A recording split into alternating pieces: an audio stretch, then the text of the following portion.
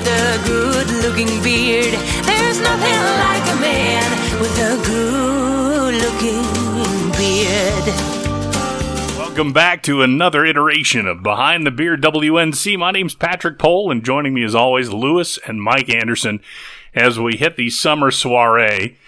The most popular person so far on the podcast has not been Mike Lewis or myself. In fact, it was Carson Jones, and so we've decided to bring Carson back onto the show and talk to him again, make him part of the crew, and we'll see how that goes from there. And it might wind up being more like a Who is the Missing Link episode now from here on out, where maybe at the end we'll have the fans vote off the person they like the least of Behind the Beard. It was a difficult situation. It was a difficult vote to bring on Carson. He has no beard. That's true. You have no beard. In fact, I'm pretty sure Brendan can grow a better beard than Carson. Yes, I have no doubt. I have no beard, but I do have some WNC in me. So hopefully you guys will accept me for who I am and let me come as I am. We were late getting started today. It wasn't even Pat this time. Of course, it was Carson. And if you guys don't know, Pat's always the one late. Always. Not true. So now there's two of them that are late, Lewis, we're going to have to deal with. Yeah, it's all right.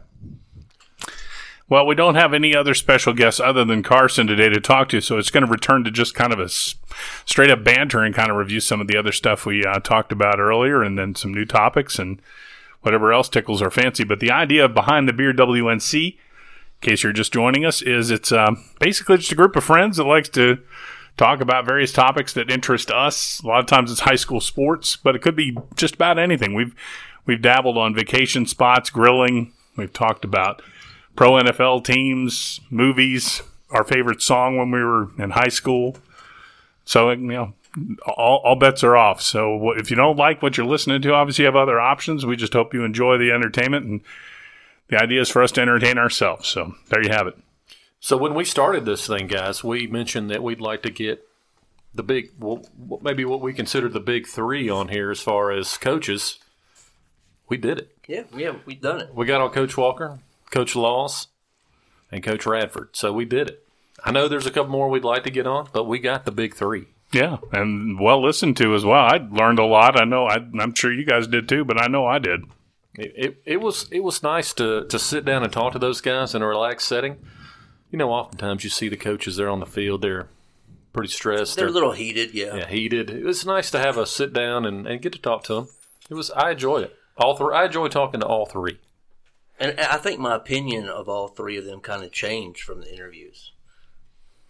So what do you think, Carson? You listened to them. I did. As a listener, I thought that there was three things. There was one thing that really stood out was just how much each of them care about their craft, care about their coaching, care about their program, their kids. They were all very, proud of their programs that they've poured, so much time and resources into. I thought that it was just, good to hear as from a fan. Not particularly a big football guy. I don't coach high school football. I didn't play high school football, but he might get voted off before the first episode. I may get voted off for that comment. But football is probably my favorite sport to consume.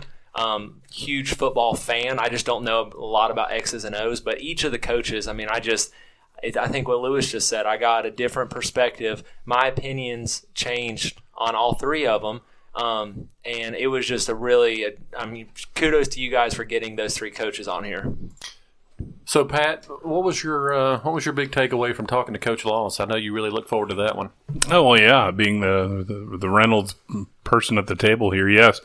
There were a lot of insights in there, but it was really kind of interesting to hear how he broke down not just his methodology for choosing those hard conference games that he sets up at the beginning of the season and what that's all about, but also when he was going through kind of the recruiting process and what has happened in high school recruiting with things like the transfer portal, the COVID year, and some of the obstacles that are out there now for all the kids coming up that are aspiring to go that way.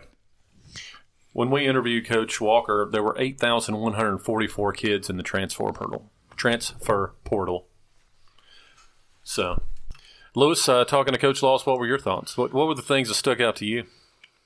I really enjoyed the off the air conversations we had with him. like his backstory of being the Don and all the kind of the joke that the kids carry on about. I really enjoy seeing that personable side of him. You know, I'm used to the X's and O's, the great coach. He runs a great program and all that.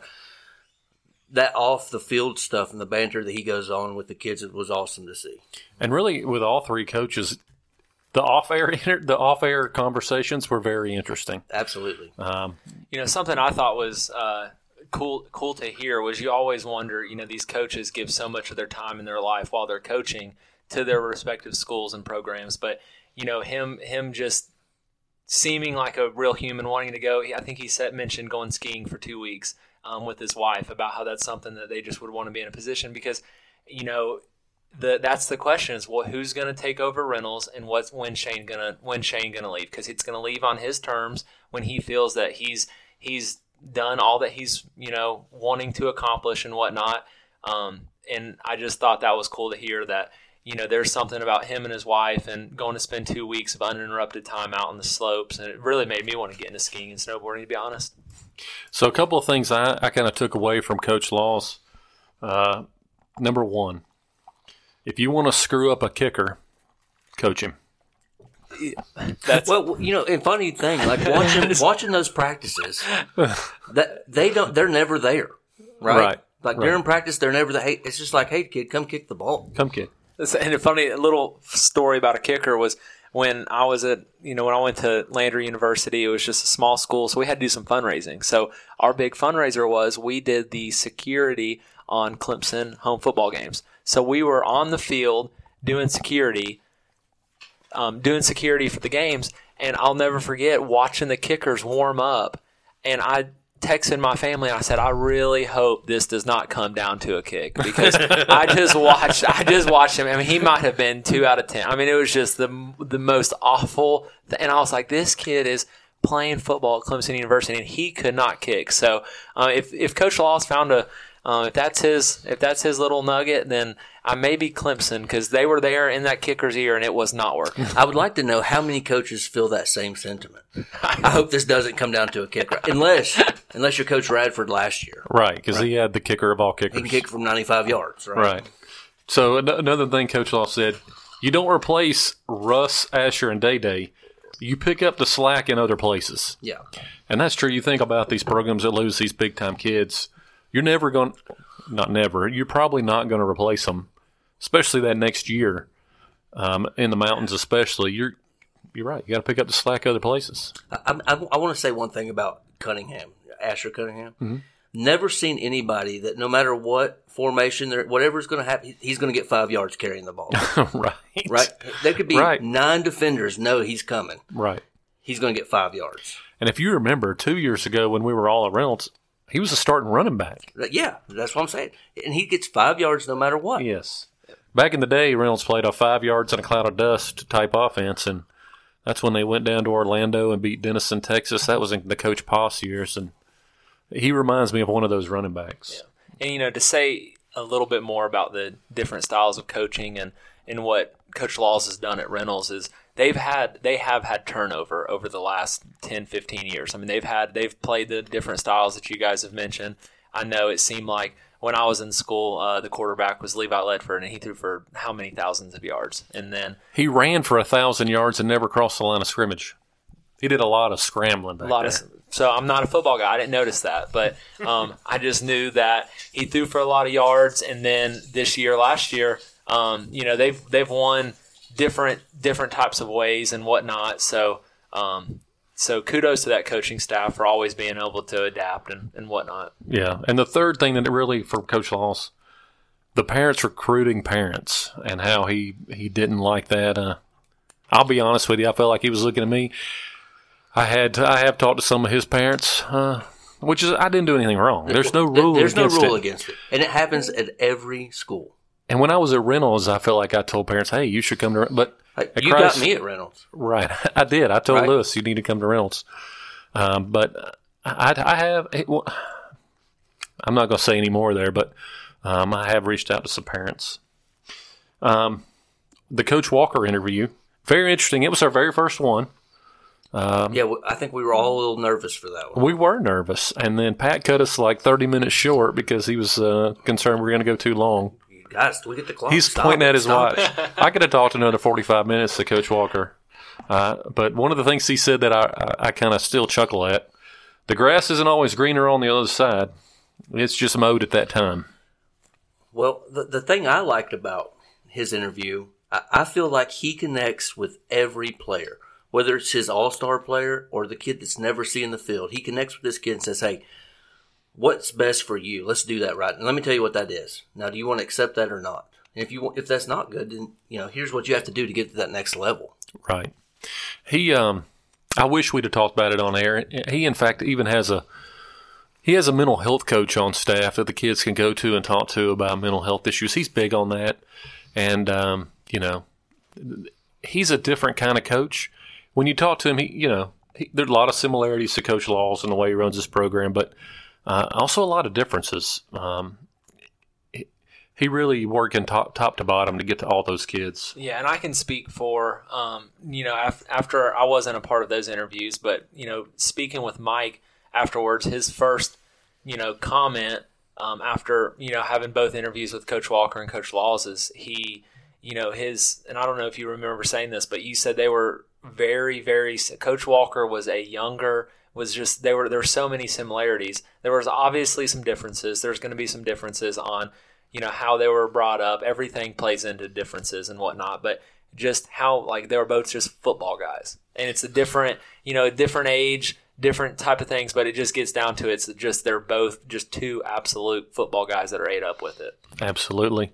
One of the, I already mentioned one of the things he said, 8,144 kids in the transfer portal for college. Wild. That's insane. It's just wild out there. And think about how hard it is for a freshman to get in. There's already 8,100 kids who have college experience looking for a college. Absolutely. It's changed just from 10 years ago when I was getting recruited. It's not just football that's being affected. Baseball's being affected by it. It's a Western Carolina baseball player today just committed, I saw on Twitter, to NC State. So it's just, I think it's added, it is added a whole different new dynamic. And I know that if you're over the age of, not to age you guys, but most people that are over the age of 40 years old, right, they have a strong opinion against it, and they think that you should you signed a contract, you signed the NLI, your national letter, your NLI, your national letter of intent, and I think it's just changed because as much as coaches are leaving, as much as, when coaches are getting bought out of contracts, if you look and saw that there was $100 million of coaches buyout last year in college football, it's just being signed into just one place for 3 years. Now it's, coaches are having to treat those freshmen. They're having to recruit players while they coach players. They're having to keep them there. Tennessee's best baseball player, their pitcher, Chase Burns, has just entered the transfer portal today officially, and he is the highest profile baseball player in the portal. He throws 102 miles an hour, could be the first overall pick next year. And Tennessee just came out this past week, $100 million renovation to their baseball stadium. So it's what more can he do? And I saw a tweet right before I got on here. It said, Chase Burns doesn't need Tennessee baseball. He's going to be a high-profile draft pick without him. And Tennessee baseball doesn't need Chase Burns. They recruit at a high level every single season. So it's one of those, it's the way things are going to be moving forward, and who is going to be able to adapt, who is going to be able to capitalize on these different opportunities.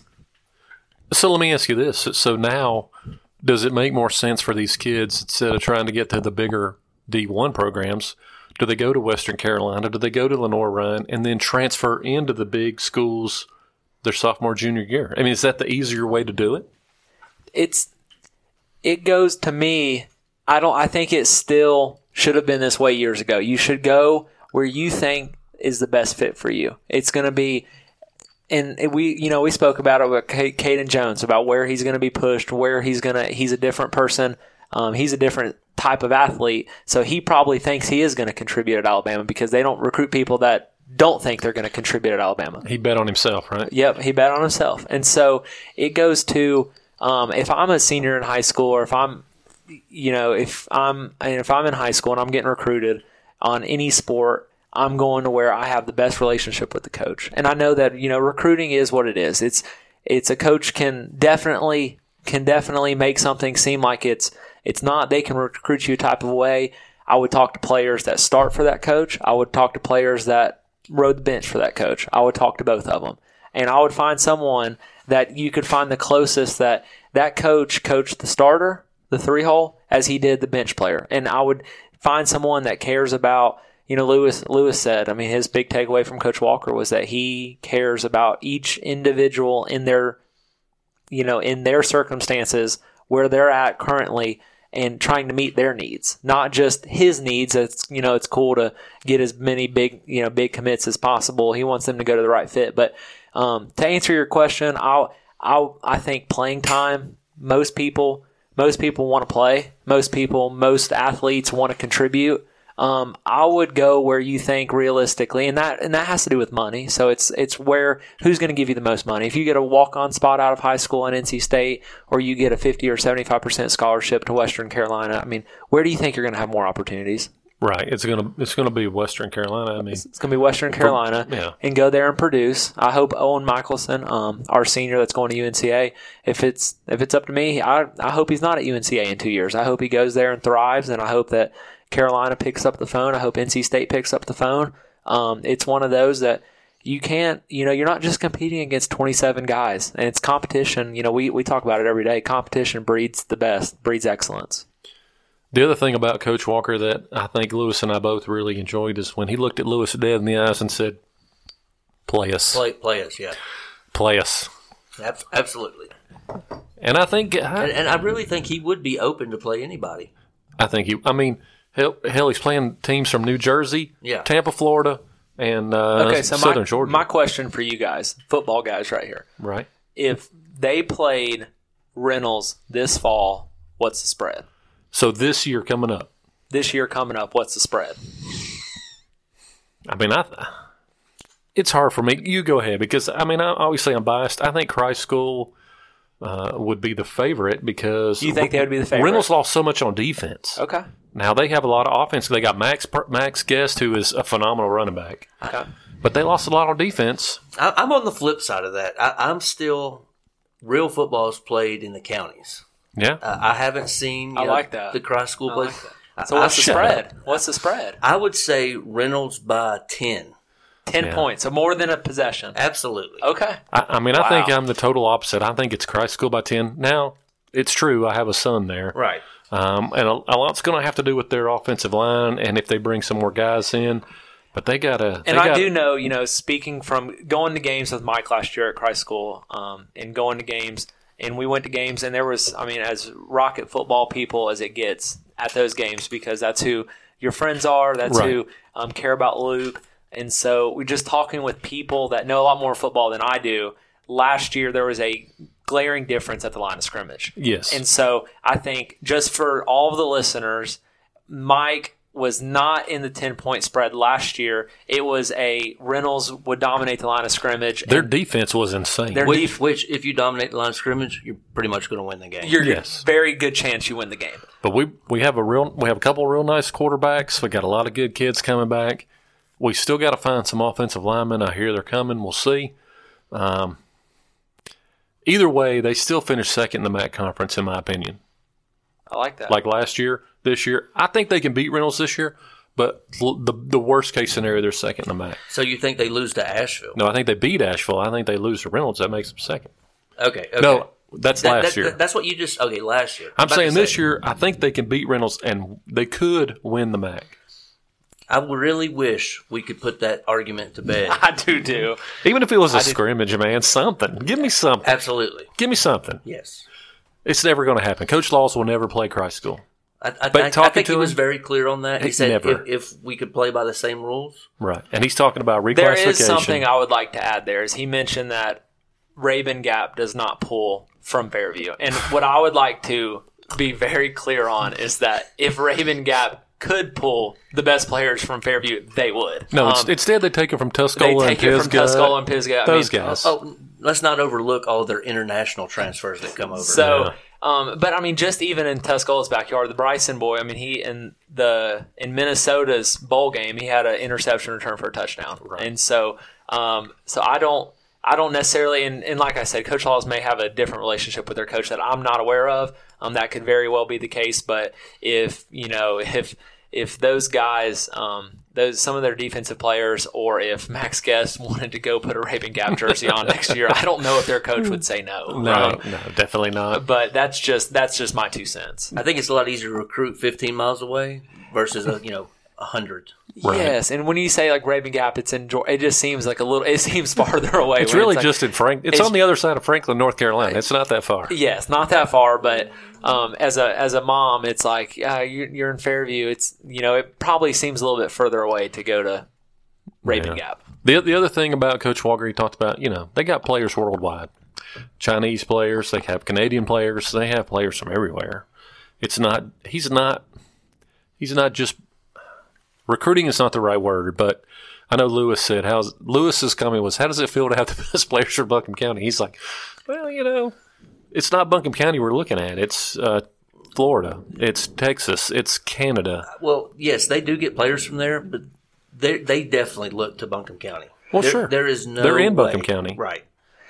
I think it goes you take it, and he absolutely looks in. He would want the best players in Buncombe County. It's just like any college. You need to win your state. The best basketball players, Jaron Stevenson was top recruit in basketball. Carolina just lost him to Alabama. And it's like you want to win. I saw so many things about how you want to win your state. You want to win your area. That's where it starts. So I definitely think that he is he would welcome any player that could help his program.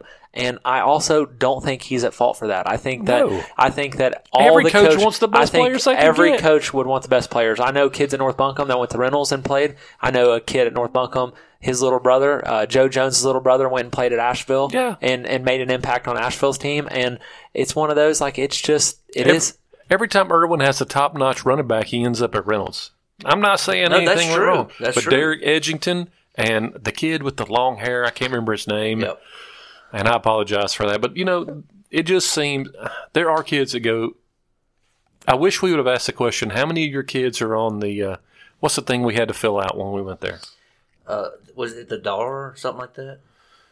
District realignment or something? The DR form. Yeah, DAR. Because even Pat, Lewis, and I were all had kids at Reynolds. We all were out of district at one time or another and had to fill out the DR. Yeah. Brendan lives in the Inca district. Right. We are currently in an Inca district house, and his son goes to Reynolds. It's not anybody's.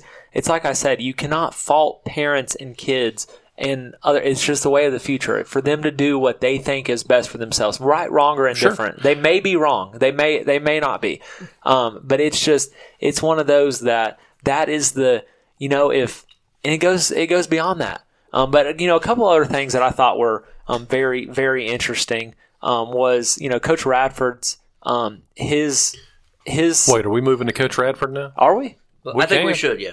Okay. So I did enjoy talking to Coach Walker. I think he's a top-notch man, and I'm glad Mike's got to get his last piece in on Coach Walker. Smooch up a little Coach bit. Walker, he really enjoyed his time with you. Shut up. So Coach Radford, I really enjoyed talking to Coach Radford. Oh, he's got it going on I over there. enjoyed listening. Carson told me we would enjoy talking to him. Go ahead, Carson.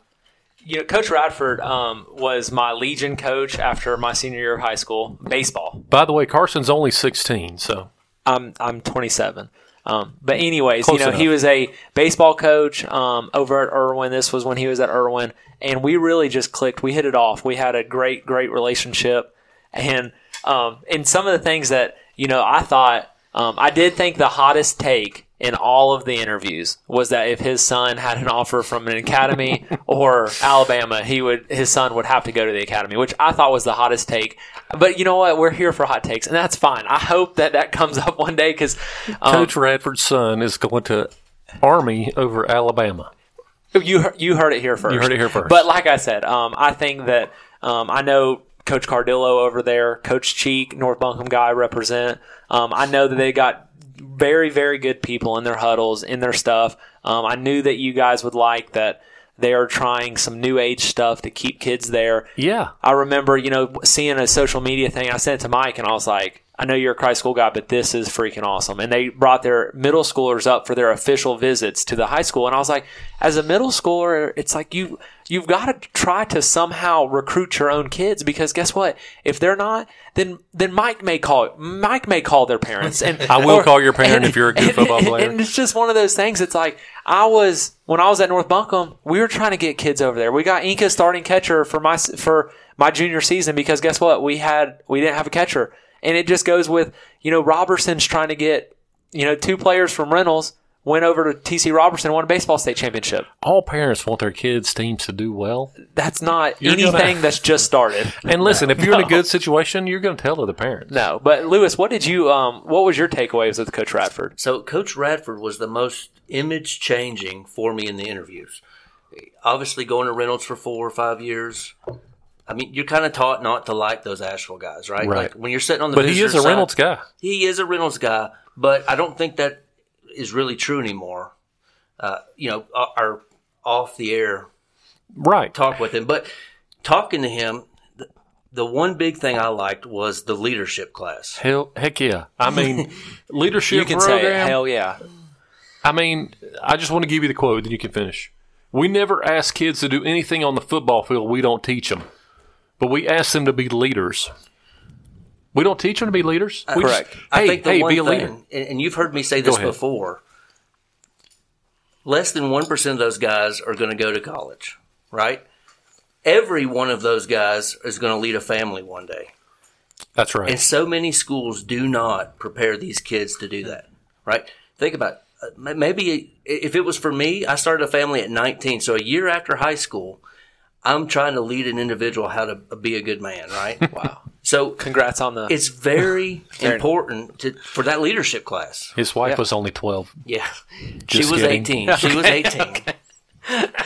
But no, we were together 7 years before that. So Lewis, that's okay. But anyways, I agree. The leadership thing with them, with them being able to prepare their kids to, life after. I know Coach Laws mentioned it too. Coach Walker mentioned it. It's very, very, very important to prepare their student athletes for what's after. Every coach mentioned that there's going to be life after football. Right. So in 20 years, are they going to be successful? Who cares if they play D1 football? Who cares if they whatever? And really none of that matters. In 20 years, are they going to be good men? And there's always been quotes. I think my mom was, my dad was always the one growing up. Work hard, go to practice, do your best. Not a super emotional, super emotional guy. Although we've gotten very, very, much closer on that end as I've entered adulthood and started a family of my own. But my mom always told me that, people won't remember the stuff that that you did or say, but they'll always remember how you made them feel. So that was my thing, was that if, as me coaching, young individuals now, they're not going to remember, how I told them to be able to hit the fastball middle away to right center and then hit a hanging curveball to left center. I mean, they're not going to remember exactly on things about that, but they're also, they're going to remember that Coach Jones was there for them, or there was different things like that. So I thought that each coach did that. I thought Coach Radford, as much as any of them was caring about them. I thought one thing that he said was interesting was about their student sample size, about how it's going to get smaller. And I know as a younger individual than you guys. He's 16. Go ahead. 16, but with a young family, Asheville's very expensive to live in. And so when he, he brought that up about talking how about it's going getting assistants, you can't afford to pay them enough. No, you cannot afford to pay him enough. I know that as an assistant. I'm sure Inca gives you the big bucks, but go ahead. No, all the money goes to Pat's compound right here.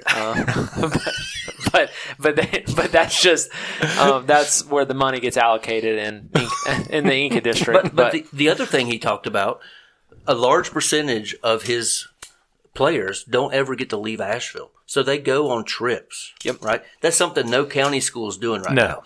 Right. No. There's no.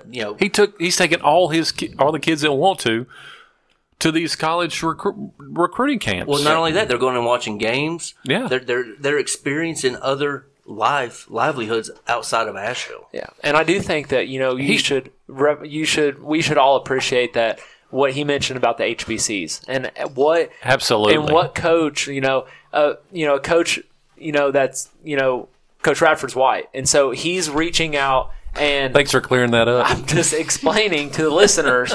This is podcasting here. I'm explaining to the listeners that it might have, been uncomfortable for him. Absolutely. Or he might not be as respected in that community. But guess what? He is still reaching out and trying for his student athletes, for his kids, because he said those are his sons. Yeah, what's their best interest? That's what he's looking at. Their best interest. He said he's got, was it 2 daughters? And then how many sons? And and I felt, just by listening, I felt that he had me bought all the way in, that he cares about those kids. And that's one thing Mike and I talked about when we left there. Like, he truly cares about his kids as well. I believe he does. Right. He's a new generation coach. It seems like, one of the things we were surprised to learn, they don't have a workout program during fourth period. No fourth period workout. So he has to figure out how these boys are going to get in the weight room, still have time to do all that, get their homework done and practice, and still get a good night's sleep. Yeah. One of the interesting things, no practice fields at Asheville High. I had never thought about that. I have not either. They share the field together. With lacrosse and soccer and field hockey. Hockey and whoever else. And then, so that I found that interesting. The other thing I found interesting is that he coached in Shelby and lived in Asheville. Yeah. What did he say, hour 45? Yes, an hour 45.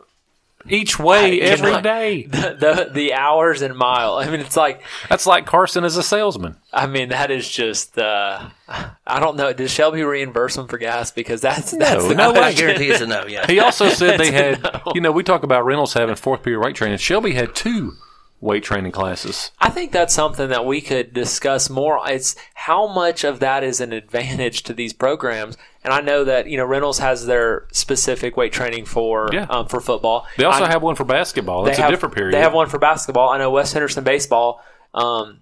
This may be breaking news. West Henderson baseball starts at 1:40, so their practice starts. Carson also coached at West Henderson. I don't know if you knew that. No, I did not know that. I did, but every baseball player is in fourth period baseball class. Does Inca have a weight training for like fourth period? Inca does not. So Coach Griffin has to go at 6 in the morning and work them out, or he has to work them out after practice. That's another thing Coach Walker said that I found interesting. When he said, I asked him, "How do you get kids there at 6 a.m. to work out?" What did he say?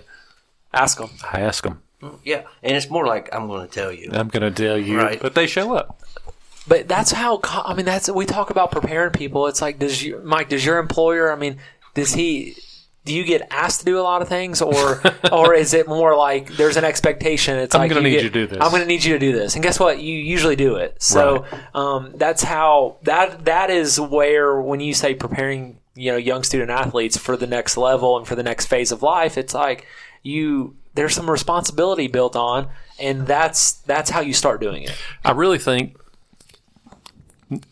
Coach Walker and Coach Radford are kind of like the next, what's the word I'm looking for? They're the next generation coaches. Right. Coach Law's a great coach. They've won games for a long time. And he's an awesome coach. They'll continue to win as long as he's there, right? Yes. Right. They will continue to win. He will always win games.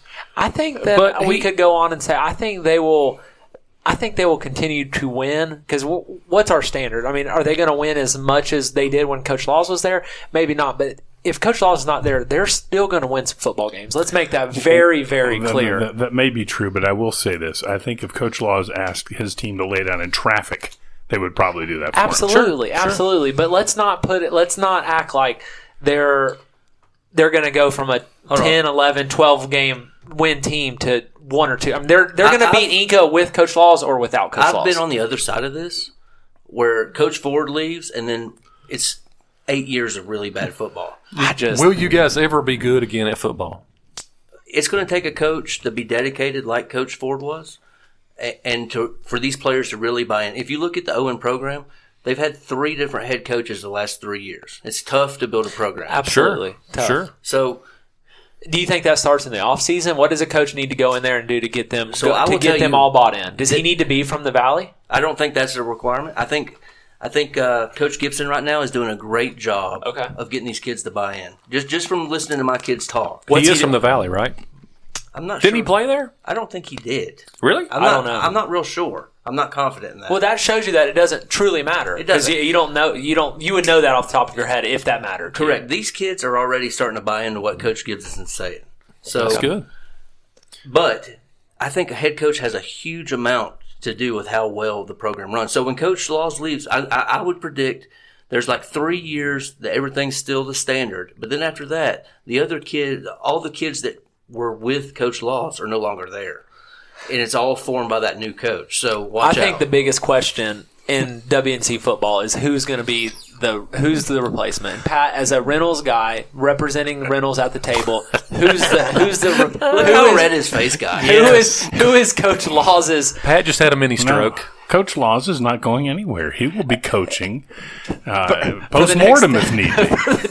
And I said that at the beginning of the show that he will coach as long as he absolutely wants to, until he wants to spend enough skiing trips and whatnot with his wife, which, I mean, that makes me want to quit and retire. I don't know how I can do that, but I would love to do that right now. So being at Reynolds for forever, I think the expectation was maybe that Coach Radford would come to Reynolds when Coach Laws retired. Well, before that, I mean, it was going to be Towery, right? I mean, had heard that. That yes. was the rumor. It was going to be Towery. And then it was going to be Radford because he showed up at Asheville and won a whole bunch of games. So we talked to Coach Radford. Now listen, I'm not saying he's telling us 100% the truth. It is what it is. He said he loves Asheville and his plan is not to go to Reynolds. Now he would probably never tell us that Reynolds was the next step. Correct. But just talking to him and how the budget at Asheville, because it's the only high school in the city. It's Asheville High. And their budget's way more than any other school. Way more than Reynolds. Yeah. I don't know. I think I did not get the feeling that Coach Radford was going to say that. I think he has to say that. I think that from a outside of football guy, from just being around sports in Western North Carolina, being around schools and whatnot, the overwhelming, if there were Vegas odds, the favorite to be the Asheville coach, to be the Reynolds coach, would be Coach Radford, is what the people, and like I said, I don't know people and plugged in at Reynolds. I don't know people. This is a purely that just he went to Reynolds. He did go to Reynolds. He went to Reynolds. He was an unbelievable. He's an unbelievable coach. He's doing things the right way. You can see what he turned Asheville around in a year. Pretty impressive. The guy I'm thinking is Coach Morgan. He's the offensive coordinator. He was head coach at Robertson, head coach at McDowell. I'm thinking he may be the next. Now, there's a lot of options there at Reynolds. They're going to have as many options as they want. Sure. It's a very attractive job. It's a moot point. Coach Laws is not going anywhere. He is going to coach in perpetuity. So let me ask you this, Carson. NIL, name, image, and likeness. When you were in college, did you have a big NIL deal? Did you make a ton of money on it? I did not. I went from, at Appalachian State where football paid for every sport at App. And we would go in a couple times a year. We had gloves. We'd have cleats. We'd have gear. We had a Rawlings contract. We had anything. We had Christmas a couple times throughout the year. Thanks to our football program. So when people, from other sports, when people are like, "Oh, these football players," the money's in football. Let's get that hands down. Let's Absolutely. get that out there that there's money in football. But from personal experience, then I went to a smaller school, Division II. We didn't have a football team. We had a men's soccer team that was ranked top 5 nationally every year. We had Did a lot of people show up to watch that? I would say people in Greenwood, relative. I mean, there was a decent amount of people, but no, not. So you think like above 50? I was going to say 30. Okay. I was going to say 30. But I mean, those 30 people were rowdy. And we got a new president my junior year. We got a new president. Was it Obama? And the first thing he did was pass selling alcohol on campus. And so athletic events, admissions went up. People, and there was if you sold alcohol at high school games. Oh, let's talk about where the money's at. Quadruple your income. Oh yes. my God! Anyway, I'm sorry. No, NLI wasn't a thing when I was coming through school. Would not have been a thing for me personally. That was last year, right? Yes. But to answer your question, no, I didn't have an NIL deal. I was trying to think of where I would have wanted one. So, did you know anyone that did on campus? It wasn't a thing, was it? No, it was absolutely was not a thing. But I will say what is a thing is that I had class. I had class with multiple football players at App State, and I saw them very rarely. And and I will say, like, and I know people, gave Chapel Hill a hard time for just passing kids or this or that, and it's like, well, I mean, I'm not saying that every football player just doesn't go to class or doesn't do this, but I will say that the resources that are there. There were individuals that I was in class with. I didn't see them very much. I'll say this: going to Western, you will see the football players. I was in class this last spring with one. I actually had a study hall with a assistant Reynolds football coach that played football at App. His name's Chandler Greer, and I will say that he did go to class. He went to study hall. So, Pat, I know you've done some extensive research on this NIL in high school. What's your thinking? Yeah, so I'm not a fan of the idea of NIL in high school. At any level or just high school? Not in high school. I mean, I'm kind of in line with how Coach Laws phrased that. It's kind of killing the game and the high school experience. And so is it just anything that Coach Laws says you're going to agree with? Agony. I mean, everyone's wondering at this table. No. I mean, so there's a couple things about. But I will back that up and say I agree with you. At high school level, there's probably not a need for it. Those kids are still living with their parents, everything else. At the college level, maybe you should get paid for it. Here's the thing about high school NIL. How many kids are actually going to take advantage of it in reality? Well, I think in reality, if you look at marketing budget across companies, they will reach out to anyone they think will make them money. So I think that will transfer down to high schoolers once it's open. Okay, let's just for a minute think about Owen football. We're not talking about Owen football. Let's think about Reynolds football. Would Max get an NIL deal? Okay, yes. Okay, Max maybe, but who else? Who else has a face that's not famous, maybe that's recognizable enough to be a spokesman for a company? Well, let's talk about Christ School. Okay. They have, 7 of the top 25 recruits out of North Carolina? Yeah. So would those 7 not get a deal? I still don't know. So, do you think those 7 are getting a deal from their university and boosters or from people in the community? Because that's where I think the biggest difference is. That's the question. Who's going to pay these kids? So if it's just strictly from companies in the area, think about how many people show up to a Reynolds game. It's fairly full on big game nights. Now, if they're playing Inca, no one's going to show up. But on a big game, it's pretty full. Correct. You two have been to Christ School games. Even on a big night, we're talking 100 people. Yeah, but the thing that draws people to Christ School is not we're going to make money on tuition, right? So if we open up the door on NIL, then we can say, Booster A, who owns this business, you can do an NIL deal and attract more people to this school. I agree, and that's why I think NIL affects private schools more than public because there's more money in the private school area. Listen, it's the same thing. Every coach out there can say that they don't participate in this. I've seen it in the past where kids get cars, everything else from a county school. So everyone can predict or say they don't do it. It happens. I know a kid it happened to that I went to high school with. So they can say that they're not playing by the same rules. They are. I mean, it happens. So if there's a booster out there that wants to donate a car to a kid behind the scenes, it still happens, whether there was an ideal back then or not. Pat, as a millionaire, would you be willing to be an NIL supporter for Reynolds and pay 10 or 12 kids? No. To play at Reynolds. No, let's say you had let's say you really had the ability. Say you wanted to guarantee a state championship next year, and it took $100,000. I would do that in a heartbeat if that meant Owen got a state championship. No, I would. Oh, no. I absolutely would. I don't have it, but I would. Whatever payment I need to do to ensure that. State championships are just so hard, so unbelievably difficult to come by. We talked on this show that state championships aren't that important. I agree. When you're looking at state championships versus a college scholarship, it's not. But when we're all sitting around talking at a campfire or something, I'm going to do anything I can to get all the kids I can at my school to guarantee a state championship. So, but you're still against NIL for. So, are you for it in college? I just don't. In college, I would say I'm 100% for it. What makes the difference, though, Pat? What makes the difference for you? Is it just that the kids aren't mature enough to know what to do with the money? Is it how? What is the determining factor? Because there's 18-year-olds in high school. There's 18-year-olds that can serve in the country.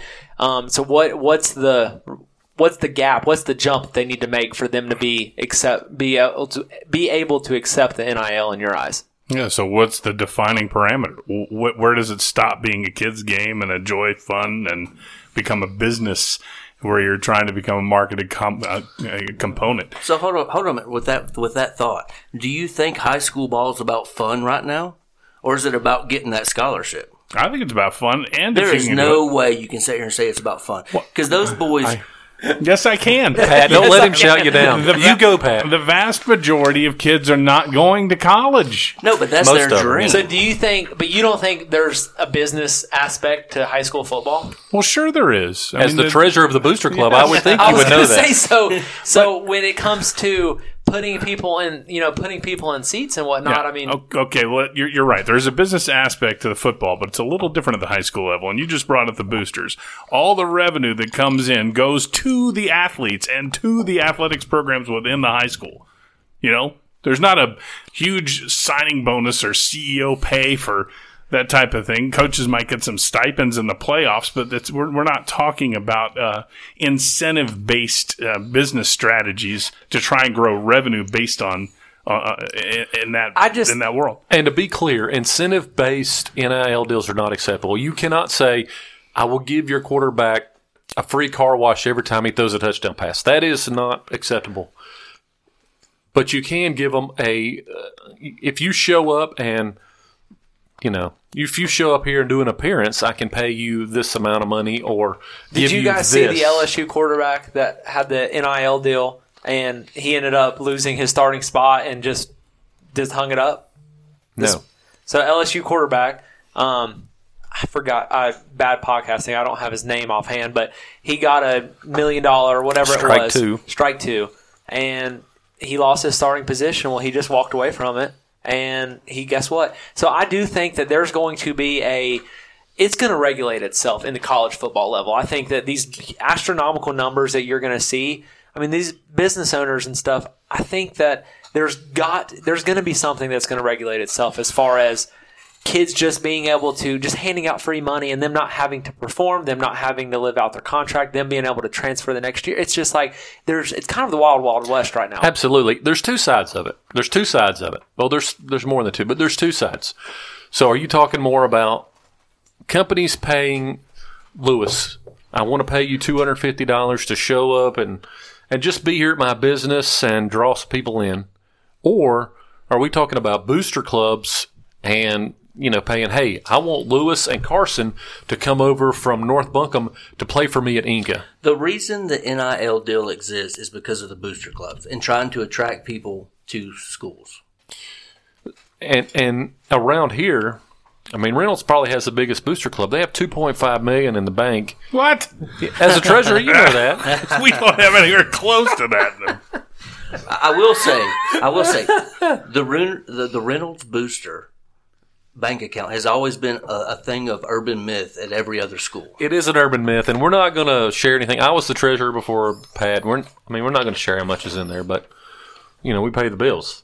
I would like to go out and make a prediction that you guys have more in your account than majority of other schools. I would say so. I mean, absolutely. Here's why.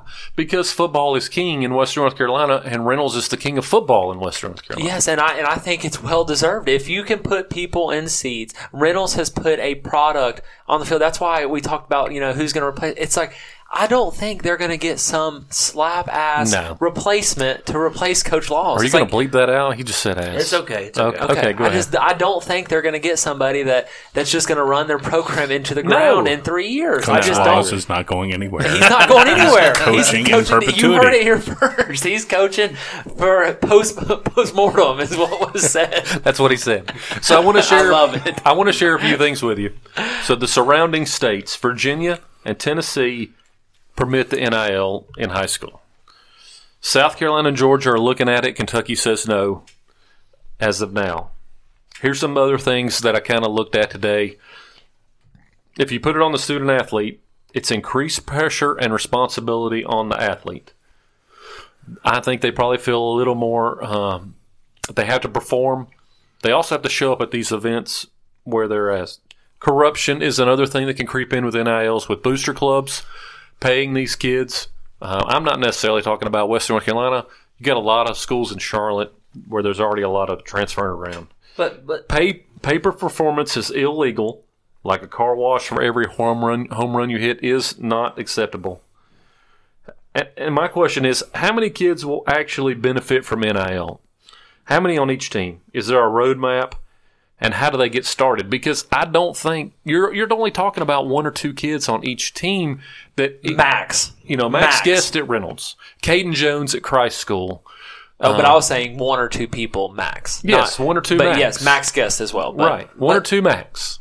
So that's one reason I'm against it in high school. Because if think about that division in the locker room that would occur. But on top of that, the only reason I might be for it, think about the kids that is like, hey, they don't have a father figure or anything in the home, and they have to choose to go to work instead of play football. I still don't think the money is enough to matter. But we don't know what the money could be. You're right. We don't. We have no idea. I don't think it's the Alabama quarterback didn't he get like $1 million? Yeah, and I think that's never going to happen in high school. And I'm glad you say that's never going to happen. That might happen. Not in Western North Carolina. Maybe not in Western North Carolina, but you think like Miami, somewhere like that, that could happen. Absolutely. A big school in Dallas, a big school in Georgia. Right. And I think that, we can say we know exactly these kids still live at home. It's like, do we know how many kids are classified as homeless in Buncombe County schools? Do you know? It's a lot. It's a lot more than you thought. There's a whole lot. At It's every a whole school, lot. there's 4 or 5. I know that. It's every a school, there's 4 or 5. whole lot. I knew West Henderson had significantly more than 4 or 5, and West Henderson I thought was like a very yuppity up. And it just, I was like, holy Is that an official smokes. term, yuppity? I don't know. If both of you guys think about someone on the Booster Club, she spent a lot of her time taking care of some of these homeless kids that were at Reynolds. Right. And these people, no one knew it. Right. I was very off put when I found out that there was homeless people going to right. I mean, right. My mom taught at Hall Creek up until last year, and she had students that lived. Are you guys familiar with the Mountaineer Inn on Tunnel Road? Yeah. Oh yeah. Yeah. They lived in the Mountaineer Inn. That's where they lived and it was just like, talk about like just absolutely being crushing, because it's like that. I mean, it just made me think about how lucky and blessed I was and all that stuff, and my privilege that I had. It's like, we don't know exactly. $5,000 may not be a lot for us, but I mean, a couple $100 for a high school. I remember when I was in college, and it was like a cookout tray. I mean, that was it. That was like the thing, was going to get a $4.99 cookout tray, and that was more than last year, because they're like $8.79. Pat, what are your thoughts on the NIL? What are you thinking there? Well, here's where I am with it. Like, you've got situations where you have child actors. So let's say, you've got a local grocery store chain and they want to hire a kid to do a commercial or whatever, regardless of the sports. Power to them. That's America. You can go do that. I think that if you're in high school and you're an athlete and you have somebody offers this opportunity to do something like that, it's the same bucket. However, are you going to do that in the name of the sport of your school? Don't think you can do that, because you don't own that logo, that trademark, that school, if you're going out to make the business on yourself. I'm not a fan of the NIL idea in high school, because I think, it's a kid's game. We need to keep it a kid's game. They can start making adult decisions when they're adults at the college level, and then they can go on and make those decisions. I will say this. I don't know if you guys follow him, but I followed Dave Ramsey for most of my adult life financially, and he's shared many, many times on his program when he would work with those young professional athletes that would come out and all this money would get dumped on them, and they would go out and completely make a mess of their lives with it and have nothing to show for it at the end of their run and whatever, even if it's a college NIL deal. They don't have any sense of what to do with the money. There need to be conversations about that aspect of it too. And that's the other problem. There's no regulation. There's no help. Nobody really understands the whole thing. Welcome, Coach Radford's leadership program. Yep. Right. Hopefully it was a Dave Ramsey program. I don't know.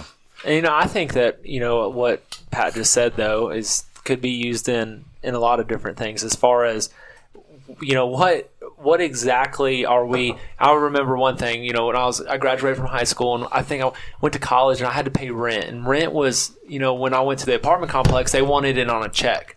And I'm not kidding. I never wrote a check before. I never had checks, and I was like. So I went and made it all the way through high school without knowing how to write a check. I didn't know how to put what went on the front of a letter. If I was going to mail you a letter, I didn't know what went on the front of the letter.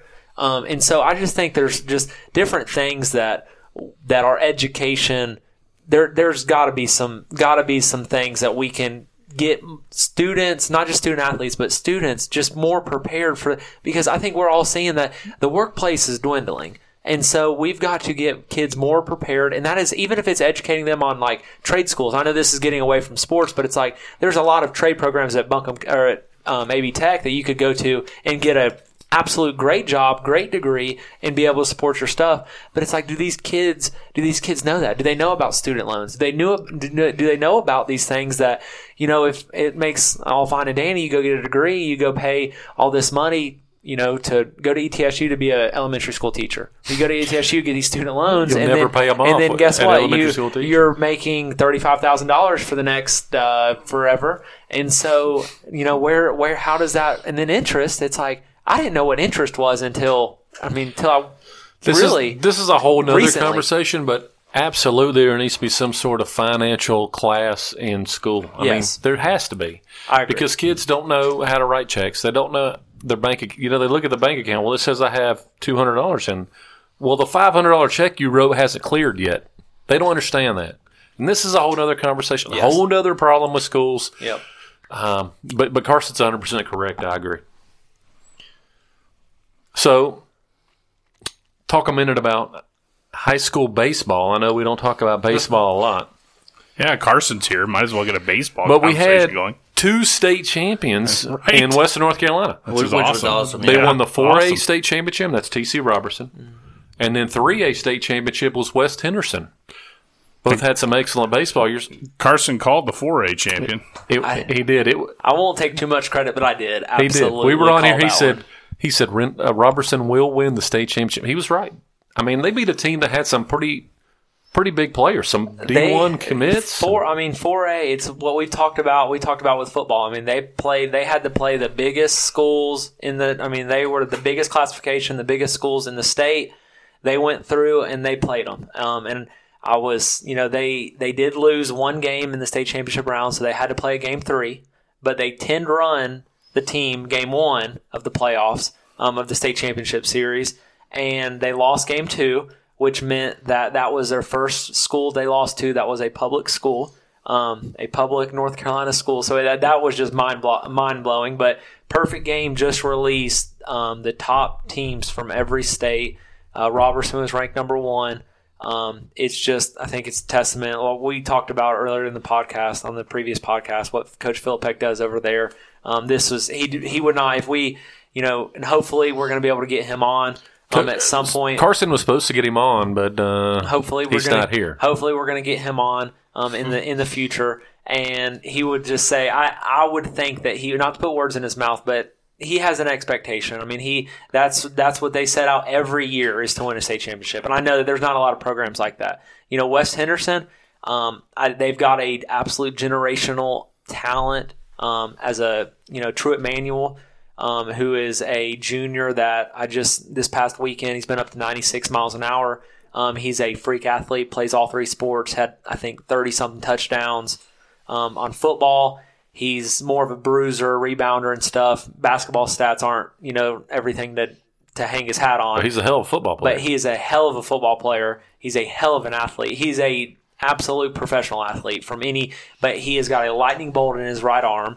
I think that the reason that baseball state championships are, it's tough in any sport. It's pretty easy for Western North Carolina teams. So we won 2 this year. Two this year, and if you look and see when's the last time that teams have won them, it's because you could lose one game, and with baseball, it's not softball. So last year, baseball is not softball. Baseball's That's not true. softball. So Carlin Pickens, we mentioned the SEC. I know Coach Laws, you guys mentioned her. She was able to pitch every game for North Buncombe softball last year. I mean, there's no pitch limit. You can just throw and throw and throw. And so the reason I didn't call West Henderson was I thought Truitt can beat any team that he plays for. I mean, any team. He was 11-1. His only loss this year was to Robertson.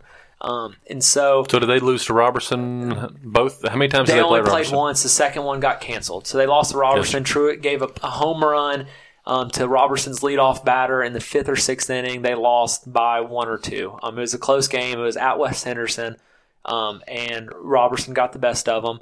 Robertson, is very, very young. Their first 5 batters, they had 1 senior. Wow. So their best pitchers, their best arms, their best players. Their shortstop's going to East Carolina. He's one of their best players. I'd take that back. But Nick Parham will go and have a career at East Carolina. But other than that, they've got their whole team coming back. So if they will lose a game next year, I'll be surprised. But we're going to try and give them the business like we do. We were tied 2-2 going into the 7th inning, and we try to tell our guys good teams play 7 innings, not just 6. So I assume, being from Western North Carolina, Inca probably made it to the state semifinals or something, right? No, we made the playoffs. We did make the playoffs. That's good. We had a quick exit. We lost to Ashboro, but it's just like we said. They have a nice zoo there. They do. They're Ashboro. I've heard they've got a nice zoo. But, West Henderson, for those schools to be as close as Arden and Mills River is, for them to win the 2 biggest classifications, I don't know if that's ever happened before. That is very, very, very astonishing. Credit to Jackie Korn at West Henderson and what he did. I just, with Truitt only being able to throw 1 game, one first round, third round, he actually didn't even throw the first round. So, which all the baseball people in the area were like, it's, probably the first time that you didn't have to use your ace in any capacity game 1, because you don't pitch them and then you lose, and then it's like Jackie would have got ran out of town if they would have lost round 1 and Truitt Manuel would not have pitched. What are the restrictions for pitchers? I know I don't know. You guys probably don't know either. So the pitch count is 105 pitches. And then you've got to have, I believe it's 5 full days rest, maybe 6. So if I throw 50 pitches in game 1, can I throw another 50 in game 2? So it goes off of pitches, and then that's how many days rest you have. So, under 35 pitches, you can pitch the next day. Under 50 pitches, you have to have 1 full day's rest. Under 65 pitches, you can have 2 full days rest. So what Robertson usually does, and this is just something that they've got enough depth, they've always been able to do this, they try to ensure that their pitchers, they don't want to burn any of their pitchers so they could not play. So if round 1's on Tuesday, they want to throw enough pitchers so that they could all be available in round 2. Nice. So mentioning your quick exit from the playoffs. Yes. Jeez. Wow. Trying to keep the gloves up, Lewis. I love it. I got the opportunity this weekend to watch a 6U, 8U, and 10U team take state championship. Gritty. From Hominy Valley. Which is Inca. Right. That hurts. So they are getting these kids ready. I mean, what's happening? Is it coaching at the high school level? I think it has to be coaching. I think that. Wow. I think that. Ask Lewis if it was baseball or softball. It was softball. It was softball. Okay. I was going to say the Sugar Jets. I mean, they went 22-0, or the softball team had it going this year. I think they lost in the 4th round. And I really think their coach Jen. I don't know if she would have expected them to go undefeated this year. But I do know that softball. We've talked about what's king. I will speak firsthand that softball at Inca High School and softball over there is absolutely the truth. It's the truth in the way. Their field is second to none. We've talked about this before. Hominy Valley has some good youth sports programs, football, softball. Yeah. I mean, they should be winning state championships over there. Inca, what's the problem? I think Coach Griffin needs to look himself in the mirror, to be honest with you. I want to meet Coach Griffin. I've heard a lot about him. No, he's awesome. He's an awesome guy. He cares. You guys would love to sit down with him. He does things the right way. He really is a college coach. It's just at a high school. He is absolutely the real deal. Cares about his kids. Does things the right way. He types up a practice schedule It's every minute. You guys could show up in Inca baseball practice, and you would know at 4:42 exactly where you're supposed to be and what you're supposed to do. And he does that, and I think that with Pat would be late. Pat would be late. Agony. But I always give him a hard time. Teaching schedule, being a PE teacher has just got to be the grind. But he has a planning period and all that good stuff. But I do know that he makes his money being a PE teacher, but his whole passion goes to those kids. And I don't think that it's fully appreciated all the time. But I will say that we've got, for the most part, we've got a great group of kids that really appreciate Coach Griffin. I do think that there are some things that we can improve on as a program, but we don't recruit. I want every good baseball player in the area to come play at Inca baseball. They had 9 D1 students, just saying. They're all going to D1 schools, 9 of them, right? Baseball? Yeah. No, we had 1, which is a big deal. I think that's 1 more than Reynolds had, but wow. He just took a shot at Reynolds baseball. Wow. But no, Reynolds baseball that's an awesome job over there. Carson played at Reynolds for like 10 minutes. I did. I played at Reynolds. Now, Coach Radford said it, and I'm pretty sure, didn't Coach Laws say the new coach over at Inca for football, Sexton? You guys know him. I can't believe you didn't know Coach Sexton. I don't know him. I've been embarrassed. here 10 minutes. I was so embarrassed. I'm like, oh, God, Pat doesn't know Coach Sexton. No, I had no clue. So he coached at Irwin. Here's my earliest remembrance of Coach Sexton. He turned Irwin around. Irwin had like a 600-game losing streak, and he showed up at Irwin, and they started winning games. And, in fact, they beat Reynolds one year in the regular season. It was like, I want to say like 60-7 or something. Wow. Now, Reynolds beat them in the playoffs. Reynolds showed up and beat them. It was like one of those games where everything that goes wrong went wrong. But, yeah, he turned Irwin around. I mean, they were a football program. When Irwin, Asheville, and Reynolds are all good in football, it makes everybody better. I know Coach Laws is like, I don't want Asheville to be good. He does. In reality, he wants that tough game because he needs it. You can't just play 4 tough games in August and then be ready for the playoffs. You need some tough games along the way. You need Asheville to be good. You need Irwin to be good. You need Inca to be respectable. You need North Buncombe to at least field 11. I mean, you need some competition out of your conference. I'd like to ask Lewis something. What does this mean to you? So there's a saying out there for coaches. It's about Jimmys and Joes, not X's and O's. What does that mean to you? You got to have kids. You have to have guys, right? Right. So one of the biggest things that's hurting Owen is, all the manufacturers moved out, the kids have moved out. Yep. There's nothing but grandparents there. You have to have kids, right? That's where it starts. Coach Radford said the same thing in the interview about you got to have the kids in Asheville because it Coach so Law said the expensive same thing. You got to have the kids. So it's like we all 3 think that Coach Laws, Coach There's 4 of Radford, and us sitting Coach here. Walker, all 3 of you guys, think that you guys had the interviews with them. We all think that you guys all think that they're doing the right thing. They're working hard. They care about their programs, whatnot. What do those 3 coaches? What are their records in Inca North Buncombe next year?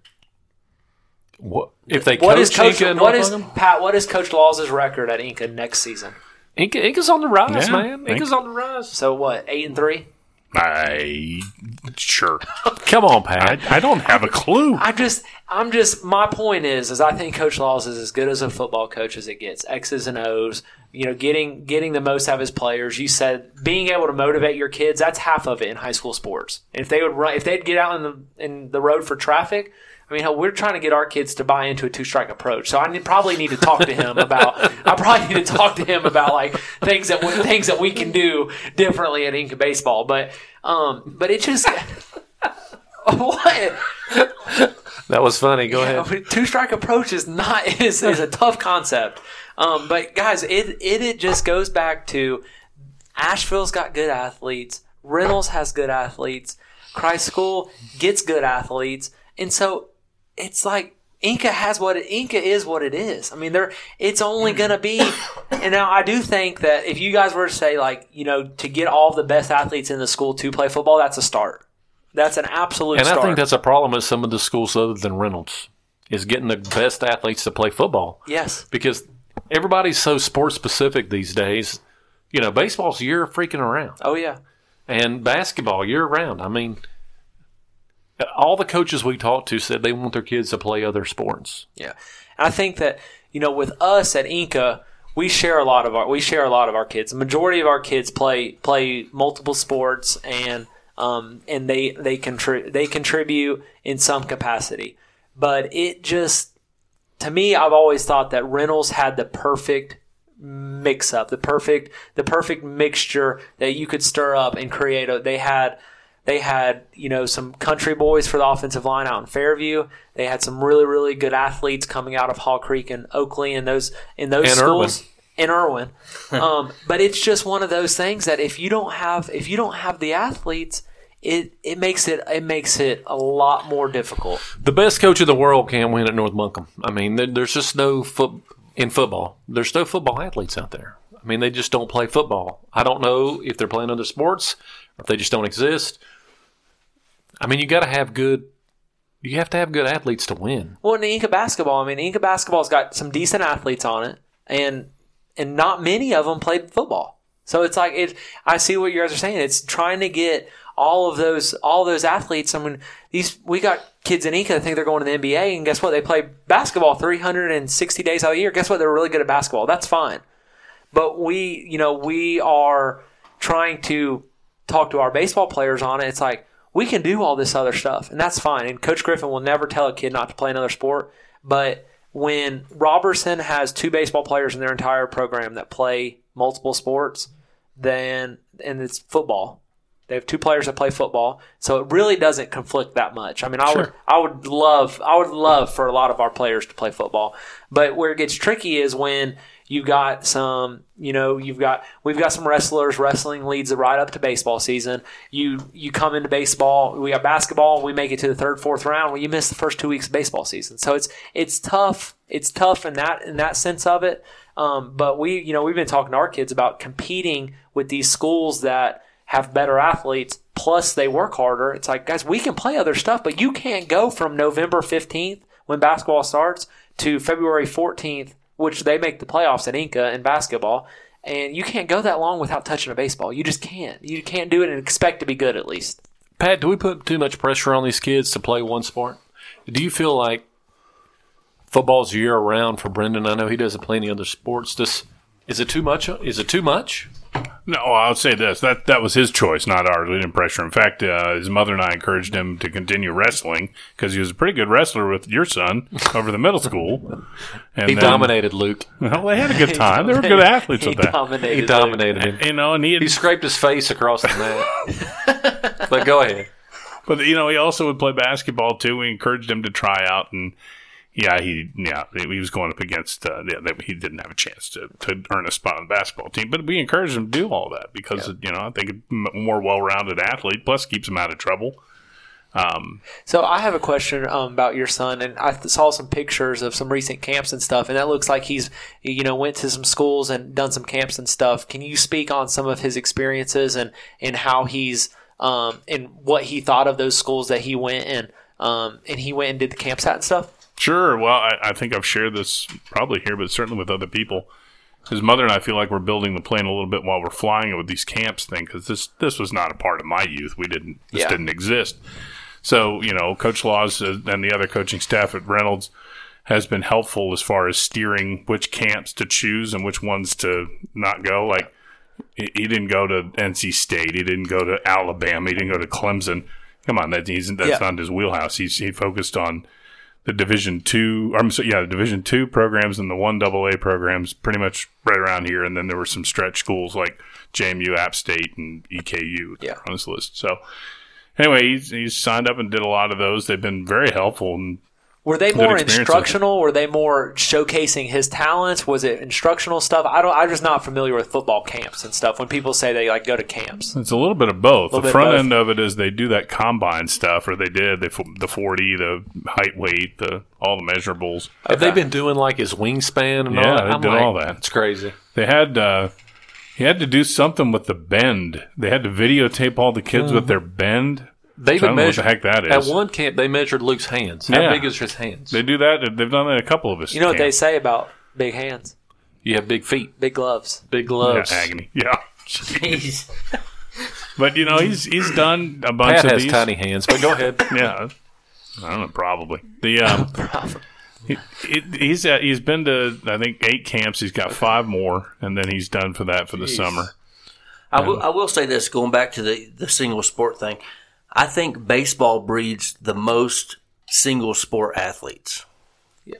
If your kid loves baseball early on and that's what he wants to focus on, they will be encouraged to only play baseball throughout their you career. can almost play it year round here. You can play it year round here. Pat, continue. I'm sorry.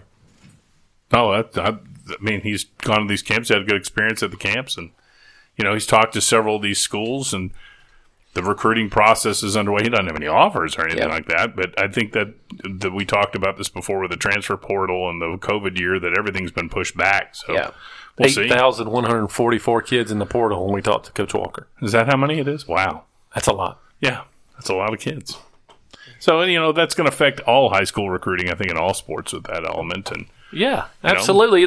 It's a whole different time. It's crazy. It is. It's crazy. I would, to speak on what Lewis said, I do think that baseball is different as far as, you could have a great athlete and they could show up and they could be at any of the respective football programs August 1st and they could contribute. And that's the truth. That's the reality. It is athletic. I'm not saying that they're going to have the instincts. They're not going to have I'm not saying that they would be at their absolute best if they just showed up and picked up football for the first time. But if a athlete from the best athlete in football or the best athlete in basketball, if you pick up baseball on the first day of tryouts, you can't make the team. And so I do think that that's probably where youth kids, I'm not saying it's right or wrong, but that's probably where these, I don't know, it's just, but that's probably where they're. Are we sure we want a baseball gown here? There's another side to this.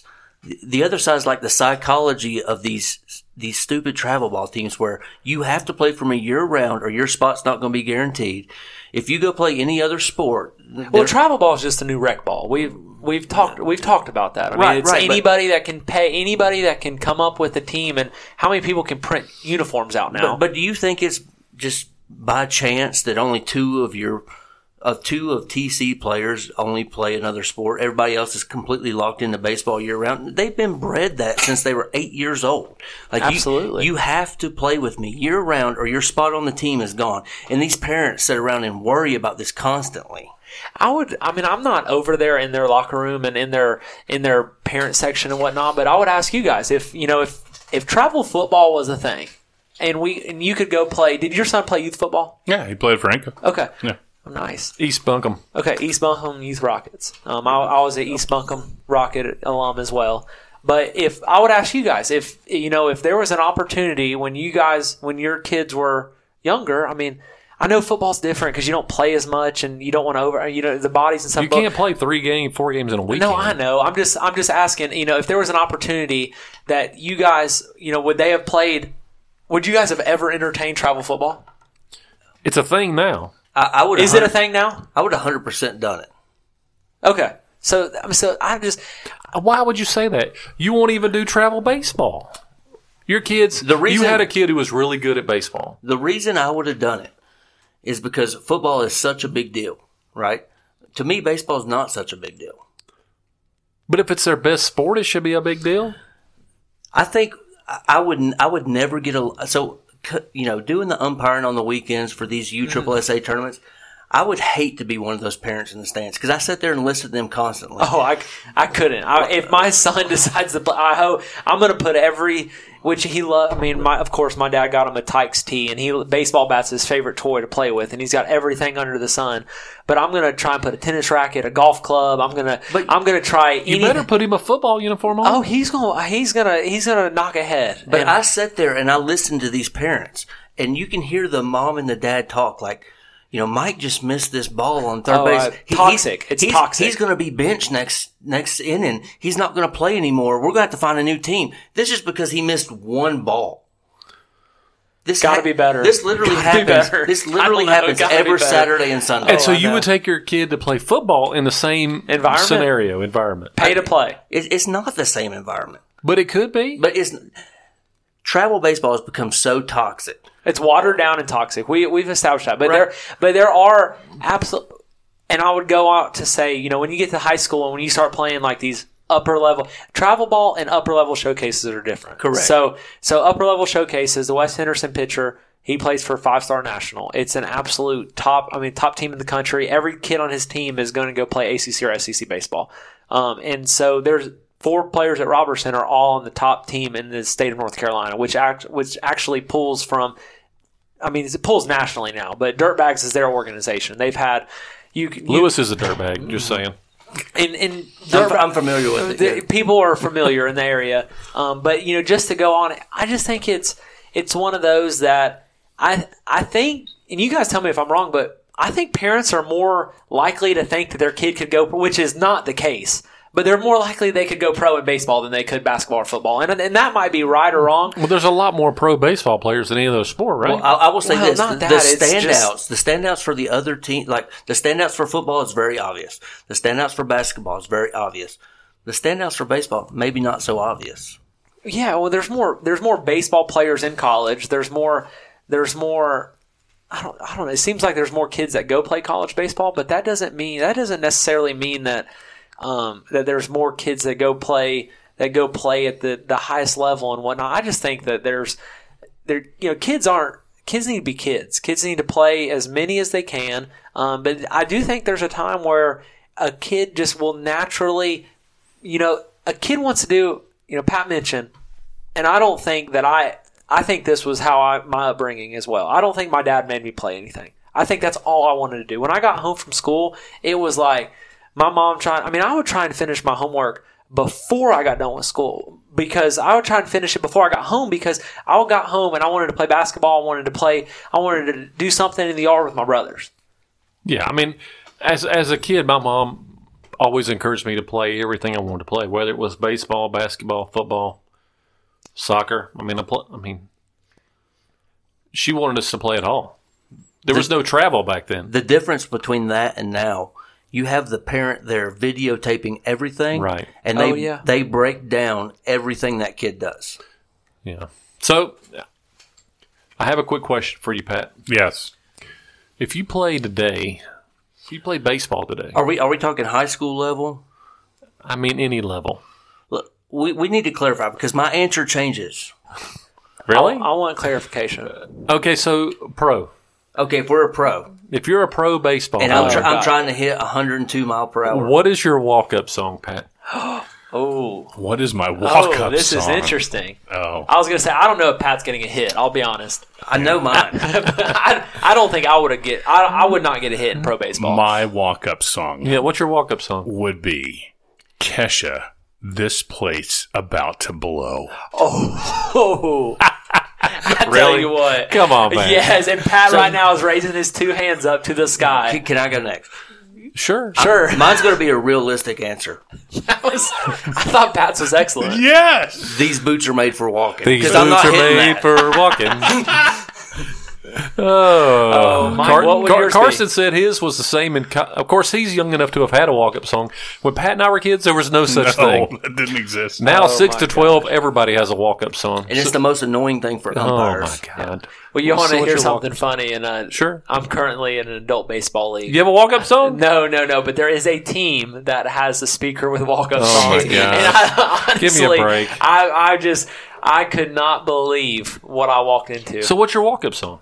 I had different ones every year. My Okay, favorite, give us your top my one. all-time favorite one, the one that I got the most, I wouldn't say credit from other teams, but I actually had a coach step out of the other team's dugout and like tip his hat at me, was Game of Thrones. I had the Game of Thrones intro. That's my walk-up song. Nice. So, The Game of Thrones and it was in the intro. middle of the last season, the second to last or the last season. But it was like Game of Thrones was hot at this time. It wasn't like it is now, but Game of Thrones was hot, and it was the intro and all that good stuff. My high school one was Circle of Life, Lion King. I just like to be a little bit different. So mine would definitely be Bob Seger, Turn the Page. That saxophone solo at the beginning. Which, just so you know, every time when we set up for a football game, we had to play it for Mike. So You Lewis had a walk-up song for setting up to. So here's the thing. That's absolutely true. Hang on. That is incredible. Hang on. I'm learning something every day. Lewis and I used to, Wow. when our kids played youth league, we got there early. We put all the pads on the posts. We set up the water. We put up the end zone orange things. I mean, we did all that. I had That's to what hook we did. up all the electronics. Yeah, of course, Lewis had to do the electronics. Well, the president, Durrell would show up, of course, late. Lewis and I would almost be done. And he would always turn on Bob Seger, Turn the Page. I love that song. Yeah. And when that saxophone hits at the beginning, I'm like, yes. I just love that song. I like the Metallica version as well. I just like Turn the Page. A lot of very, very, very good options out there for walk-up songs. Yeah. So I'm disappointed in all of you. why? None of you commented on my beard. Oh my God, that's that like I've been growing in. It looks like you I forgot haven't to shave noticed for it. a day. Yeah. Now I've been working on this for 2 weeks. Oh I'll my have you God, know. that's it. That's 2 weeks. So I cut mine off, except for a little bit. I still have a beard, but it's shorter now. I don't have any. Well, that's because you're 16 years old. I'll be honest, I don't. The listeners will probably see a picture. I can't wait to put a picture of Carson on there with no beard. Yeah. Behind the no beard is what Carson is on. The rest of us are on behind the beard. I can't wait to give the listeners truth, actually what they want to hear. So. Oh my gosh. Strike 3. He's done. So I think that's it for tonight. We really enjoyed getting together and talking. We have had some interviews. We've had to be on our best behavior. And it's nice to cut loose. I really want to thank Wild Turkey 101 for tonight. Pat, go ahead, close us out. Well, thank you all for tuning in and listening. And, I think we also have to thank the Bandettes again. They've provided us a wonderful song. Absolutely. I love that song. We got the video and everything else. Did you ever put that up on the site? It's coming on tomorrow. All right, good, because that's awesome stuff right there. So tune into the Bandettes. They got some good things going on. Hey, and we also want to hear from you. Yeah, we'd like to hear from you guys. What do you all want to hear about? If you got questions, man, send them to us. Send us, if you know us, text us. If not, send it on Facebook, DM, or if you want to email us, behindthebeardwnc@gmail.com. Absolutely. We're still trying to get Coach Philippak on. Yep. We're also trying to get the coach from Owen. You remind me his name? Coach Gibson. Coach Gibson on. We'd like to talk to those guys. If not, we'll be back in a couple of weeks. I want to share something with you. We're 2 months from football season, guys. Yeah, I can't wait. It's awesome. Getting excited. 2 months. I don't know about you guys. 7-on-7's already been happening over at Owen. It's been great to watch. That does not include my kid. No, nor mine. North Carolina just passed sports betting legal in 2024, so I saw that's that. enormous. So Carson is a big bettor, and Are you? he drives to Tennessee to bet. I do. I drive to Tennessee. Well, we need to start setting up some side bets because we also enjoy it. We used to bet at at youth league football games. It's I true. like that. I like that. I would love to, and I wish. Hopefully, we can figure it out. We want to do a pick'em league this year where can you outpick the beard, and we want to pick our Buncombe County High School games. And are you better at picking than we are? I don't know. I'm sure they're better than I am. Well, so, of course, because you're going to pick Reynolds to win every game, whether they're playing or not. Of course, yes, I will. There'll be some spreads on the Reynolds game, and I've already come up with the Inca spread will be 49 points. So It's hard to score more than 40 because of that running the clock. running clock. clock, yeah. So it's going to be because I think everybody knows the saying: "Good teams win, great teams cover." So we'll just have to we'll just play that one by ear. Stay tuned. So hopefully we can do a pick 'em on our Facebook page or somewhere where you guys can see if you're better at picking than Lewis and Pat and Carson and I. Carson already admitted he knows nothing about football, so it shouldn't be that hard. Right. Should be very easy. You guys should be 1-0 to start Yeah, and I'm old and senile, so there's another easy win. with That's the true. Kesha walk-up song. Yeah, right? That's what I'm talking about. This Oh, place man. about to blow. Boom. Thanks, guys. We want to thank you for joining us tonight. We of course, want to thank the Bandettes, like we mentioned. Thank you, Carson, for joining us now. And Pat, what else you got? I got nothing. We're back in a couple of weeks. We'll figure out something to talk to and talk about. Until then, thanks for tuning in. Carson, Mike, Lewis, thanks for coming over. It's Good a night, time. guys. Thank you, everyone. guys.